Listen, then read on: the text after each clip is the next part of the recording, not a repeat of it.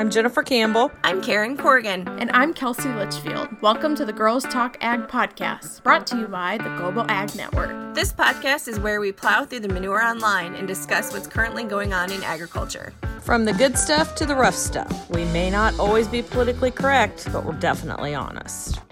Hey guys, we're back again. I know everybody's probably shocked that we're 2 in a row here. We are like on it. On fire. I know, right? So we've got Kelsey again. Say hi, Kelsey. Hello. And Karen. Hello. Really, that's it? That's all I get is a hello. But anyway. Jen, I'm teaching grade school now. I only have so much energy left for you. Get her more coffee. Come on. I'm on the Diet Coke. I haven't gotten to the coffee yet. That comes later. Same. Coffee comes after Diet Coke? Wow.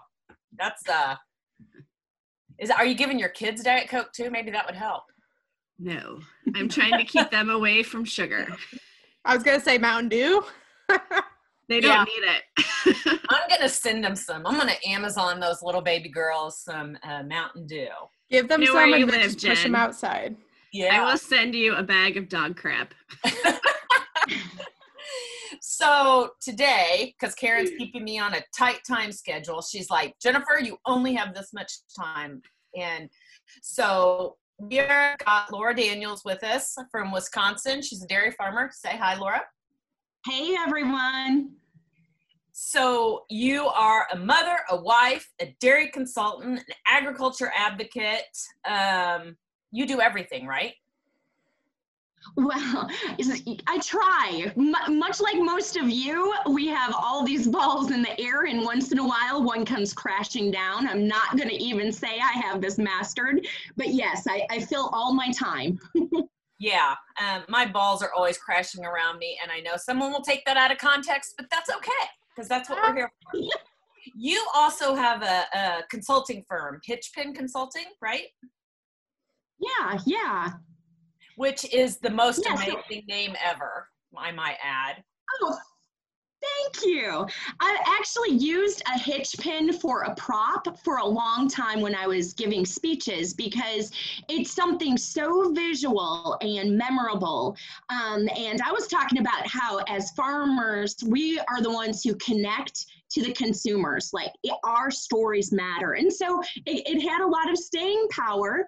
And then I realized that analogy worked really well too when we talk about the culture that we create at any business, and especially farm. And so the hitch pin is sort of developing that culture as well. So I went with it. So thank you.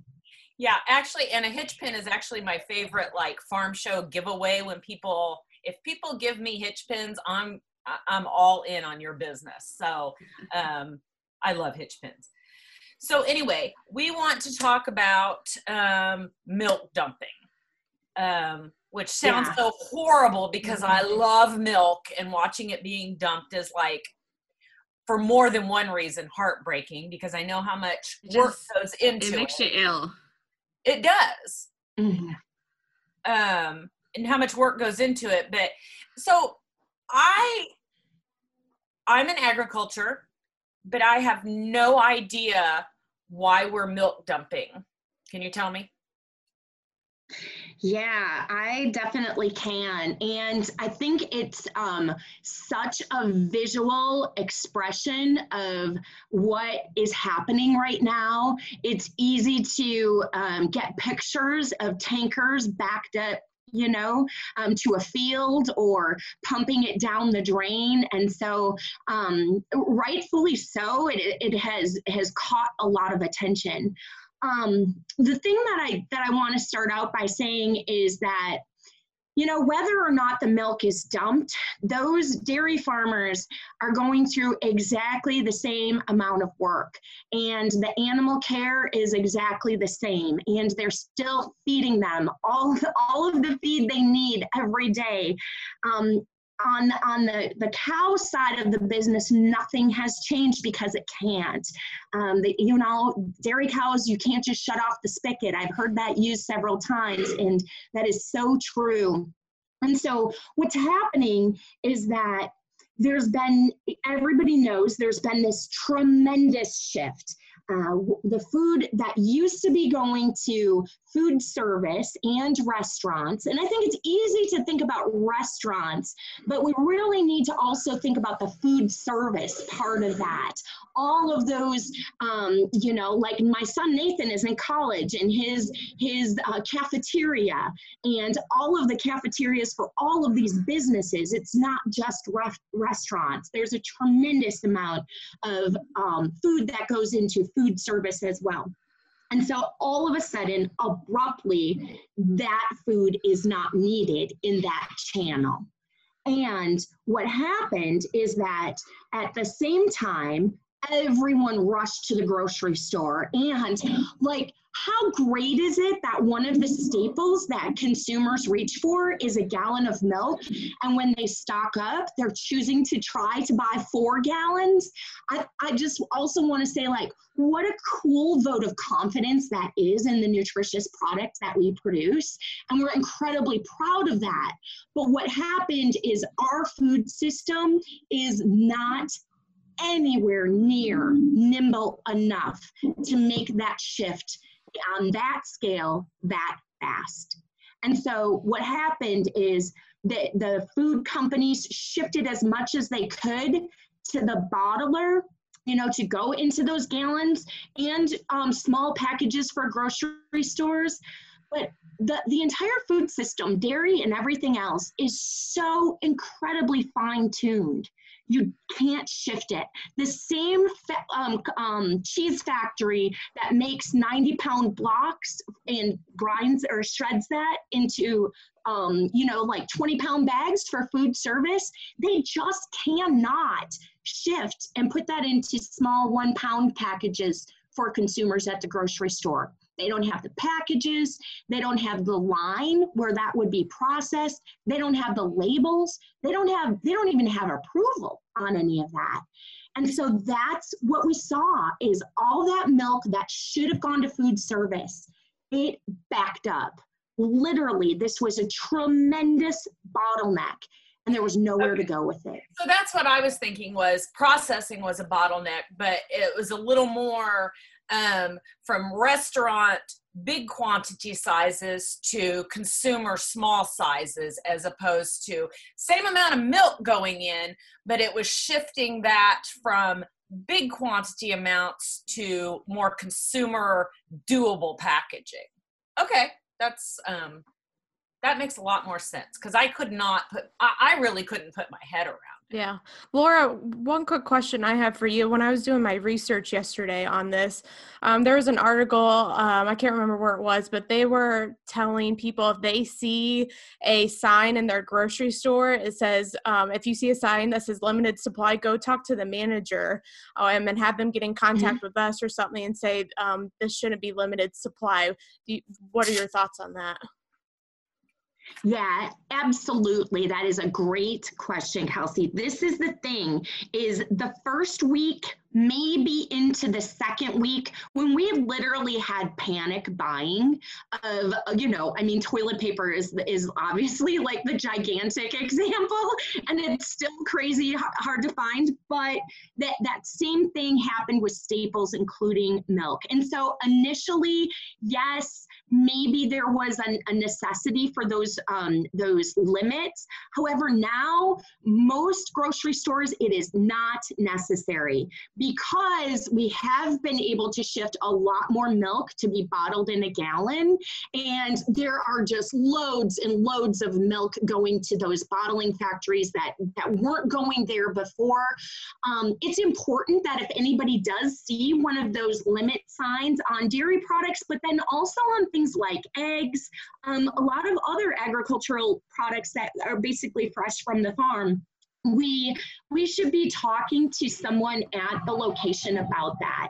It's most of them are not necessary anymore, because we have been able to backfill that channel, and they probably have enough milk in the back, and so it's just having a conversation.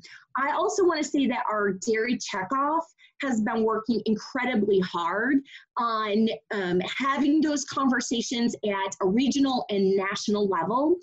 For example, Target still had limits on, and I know that National Checkoff spent a lot of time working with them, and in most places they have taken down those signs now because they're not necessary. There's also some concerns about price gouging happening at the same time. And thankfully, our checkoff is also working on that. And there have even been a few stores, once their channel, once the supply chain is filled, they've been offering specials on milk. And sometimes farmers get a little bit worried about that because they think, we don't want milk sold for 99 cents a gallon. But right now, what we want is disappearance. We want people to be able to have. It exactly, needs yes. We got to keep moving. Right. So I think that's important, though, that during that first couple of weeks, those limited quantities, they were kind of justified then. I mean, I get it's not ideal for a product, but in order to make sure households were getting, every household was getting something, those limited quantities were there for a reason initially. Yes, initially it so that everyone could buy 1 gallon. The concern was that once the pipeline was filled again, that some stores were using the limit on milk as a reason to stimulate consumers going to the grocery store multiple times a week, because once they set foot in the grocery store, they might buy more groceries. And that is obviously counter to what we're trying to do here. So that was a concern. Yeah. That's fascinating. I never thought about that. Huh. We're seeing an uptick in things like butter and cheese and ice cream, because I can tell you that we're consuming a lot more of that. Yeah, thank you very much. There's initial numbers coming back, but we don't have a lot of data yet on exactly how buying patterns have shifted. I think the indicators that all of us have when we go to the grocery store are still probably some of the best ones that we can follow. I know there's a few things that the price is still a little higher than it needs to be at my grocery store. For example, yesterday, there was 2 brands of butter. One was $6.19 a pound, and the other was $1.99.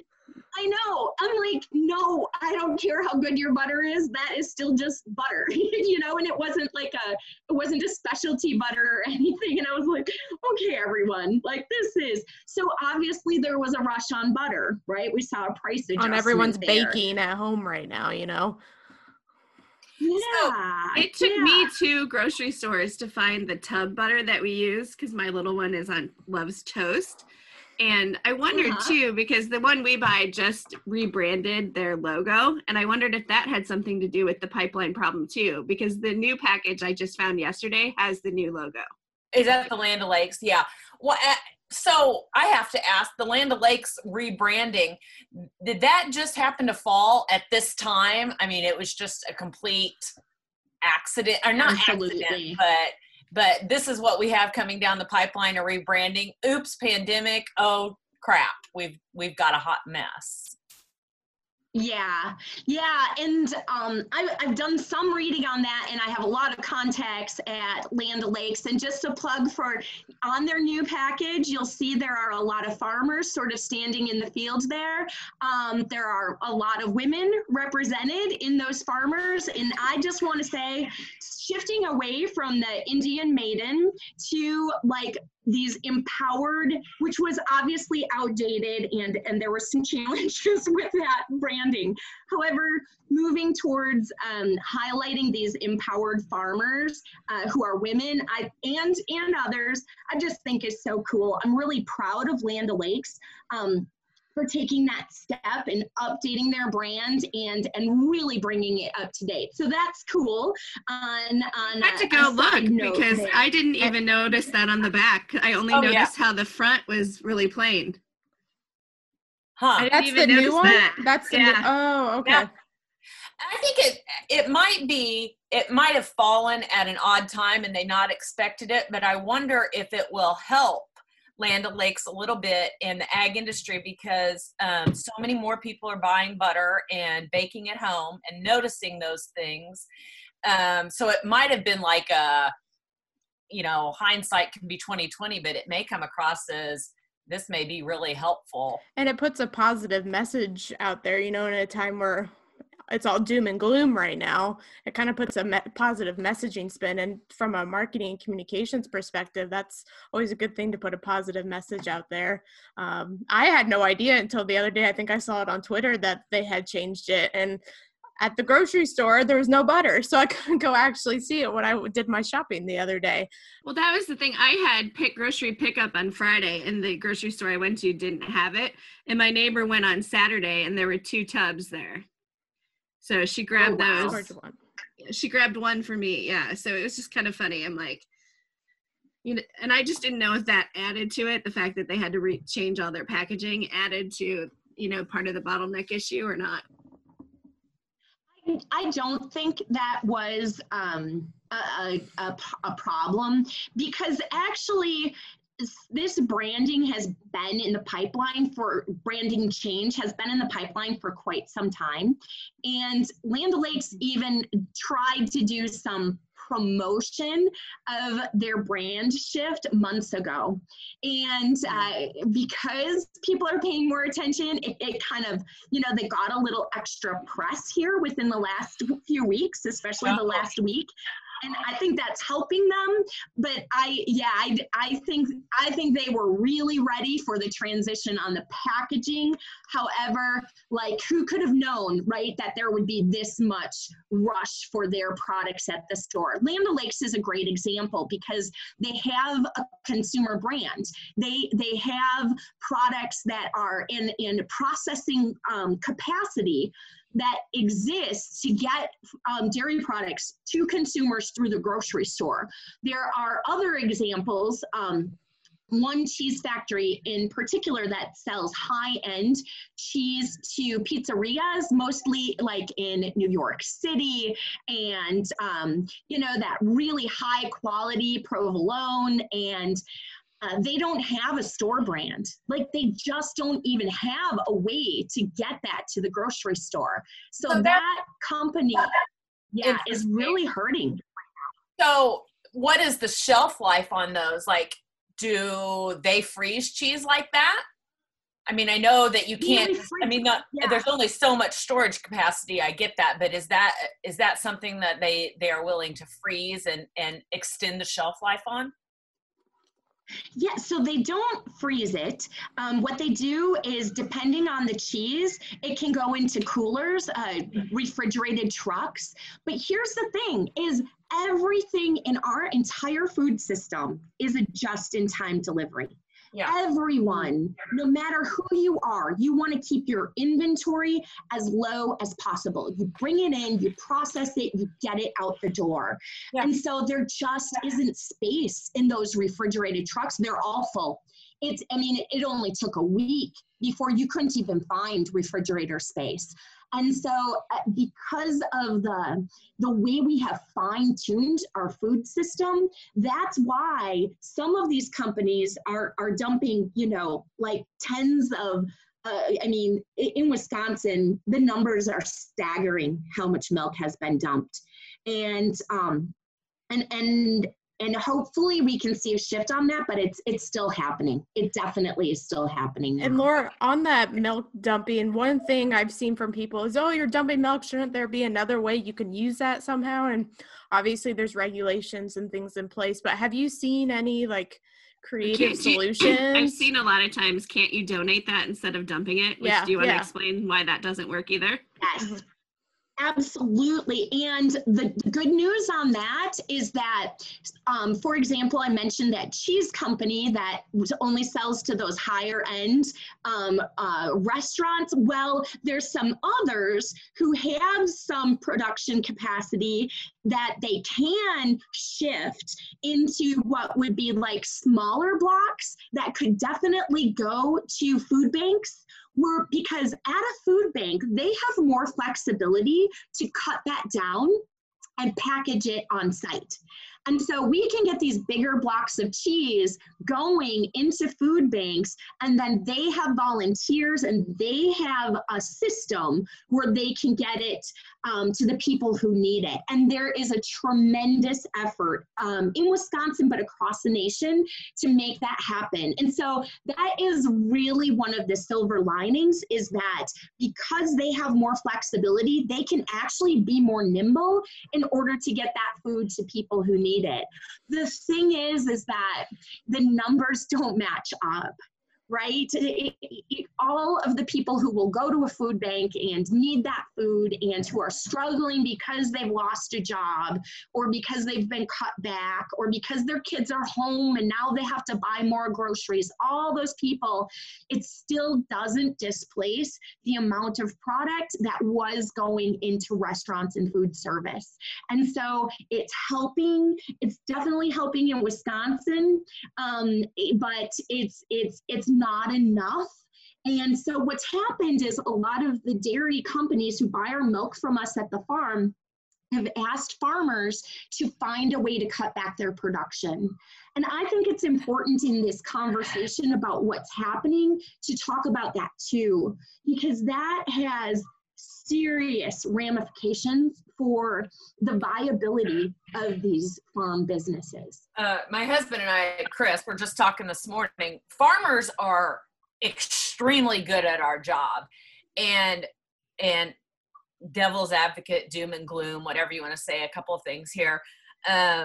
Once this is all over, a lot of farmers in general, and I guess dairy farmers think this way too, we think when we go back to everything being normal, are we going to be ready to increase production to fill what we think might be a slack? And a second question, when we do get back to normal and restaurants open and things, are we going to have a bottleneck problem again, trying to transfer the majority of what we need back to restaurant production and still keep consumer production at levels that, you know, are consumer levels going to drop off? I would imagine that they will, because we're not going to be home as much, but I don't know. Are we getting into a new habit maybe of staying home more? Yeah, well, I think that there's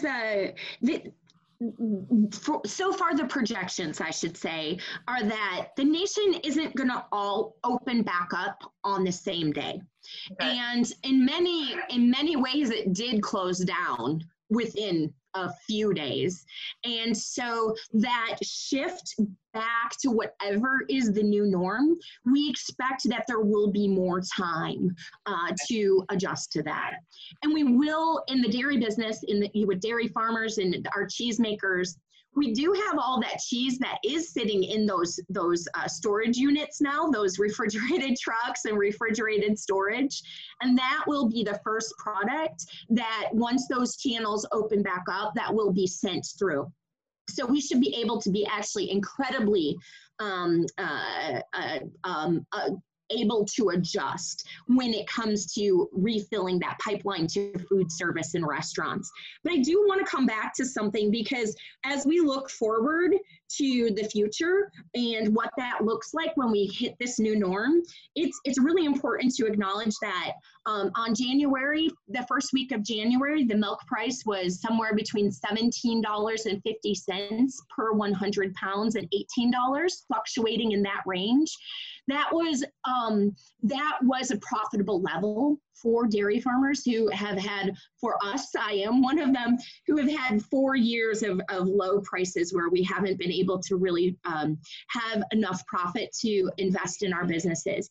And I'm looking at the futures right in front of me, because unfortunately I can't stop looking at it. This is part of what my new norm is, you know, kind of freaking out.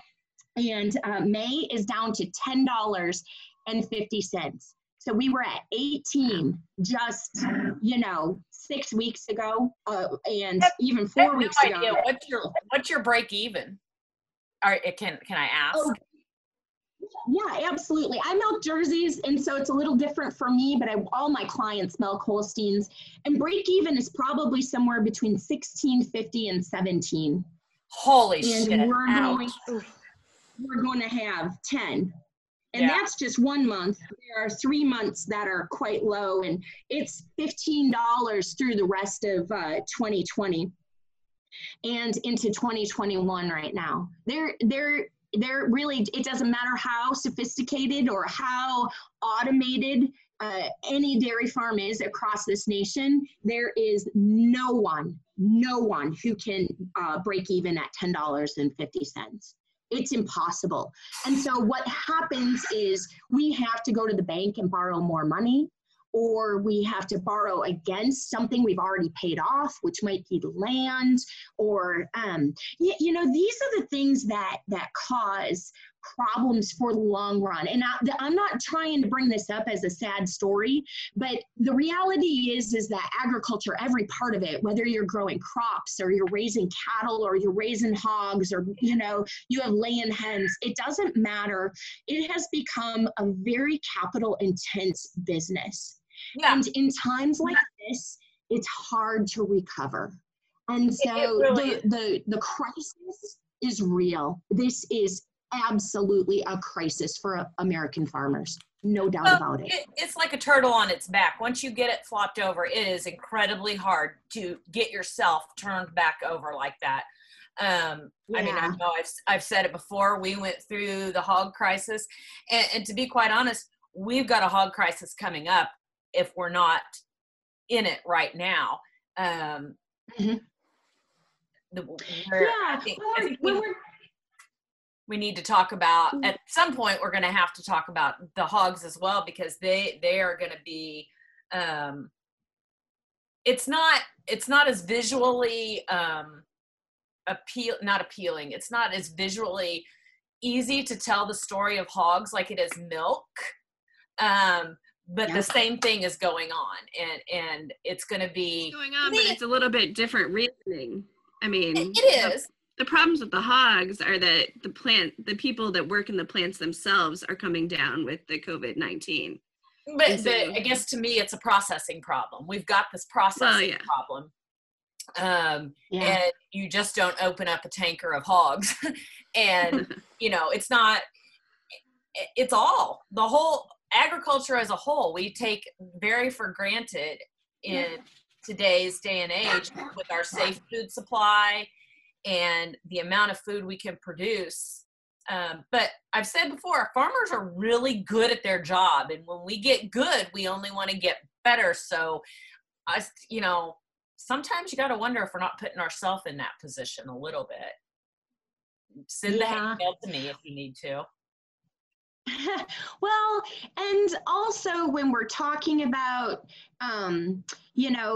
consumers demanding our products and being able to have access to it, and shifts in where the consumers are buying the food that we're producing, we also need to remember that, thankfully, Secretary of Ag, Sonny Perdue, announced some help for the farmers across the nation last week.